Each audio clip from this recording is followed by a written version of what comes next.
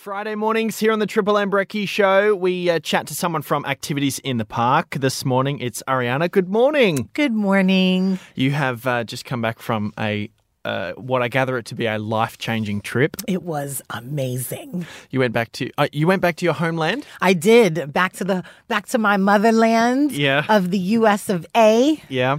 It was awesome. And you saw someone? I did. I saw Beyonce while I was there, and it was amazing. I keep telling everyone it was a religious experience. I'm just saying. Well, I get that vibe from her that she can...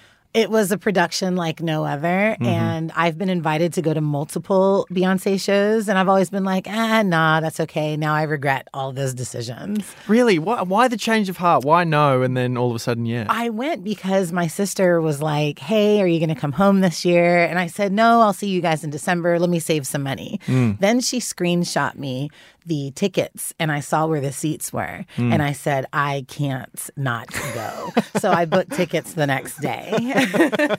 Oh, good. It was the seats. And now that I've actually seen her perform, I realize the absolute foolishness of my prior ways. Okay. Well, I'm glad you learnt your lesson. I did. And she's not coming to Australia. That was also part of it. Really? She was like, yeah, you know how we do it. They were like, world tour. I know. And then I was like, I can't wait. Wait a second. Yeah. I have to leave this island I know. to go see her. It always happens that way. That always happens. That's awful. But at least Taylor Swift did the right thing. That's right. She's definitely coming. Now, we haven't got Beyonce on the cards for Activities in the Park, but we No. do have some stuff that... Yeah, how do we follow that? How do we follow that? We do have some other stuff that could be good for kids or people who may be retired. What's happening? Kids or retired people. Wow. I don't even know what to say. In the middle as well. We're going to go ahead and jump in with people 16 and above Okay. because that is the age requirement for the drawing workshop that's going to be happening on Saturday. It's at the CWA Gardens out in Dookie. So we're going to start paying a little bit more attention to our smaller towns, and hopefully this is just one of many. But 3 p.m. to 4:30 p.m., it's a drawing workshop. As long as you're over 16, you can pop in. It's free. No registrations required. And go learn how to draw. It's going to be great. I always wished that's the one thing I wish I stuck with as a kid was drawing.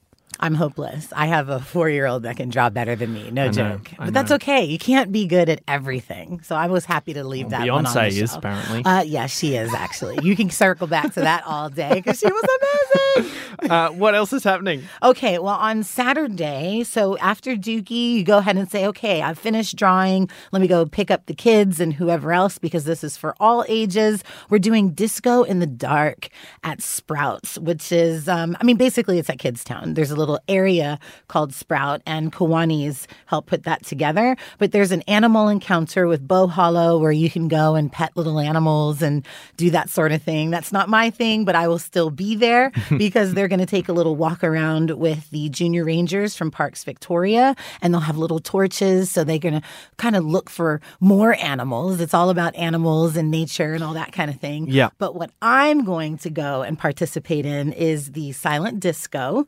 I love that. So there's something for everyone. In silent disco, you can be like a little kid or a senior, all of that stuff in between. There'll be several sessions, and it's just something to do at Kidstown. It's from 5 p.m. to 7:30 p.m. So I don't know how dark it's actually going to be, but that's the name of it anyway. I feel like it's staying lighter for longer. Aren't we supposed to go in or out of daylight savings soon? I don't know. It's warm at Christmas time here, so Yeah. I've given up. I Okay. don't know. If it's sunny, I'm just like, whatever. I just look at my clock. I don't know when it's spring. Like the fact that it's like cold outside, but what is the month? It's September. It's just, it's all strange. But that's okay.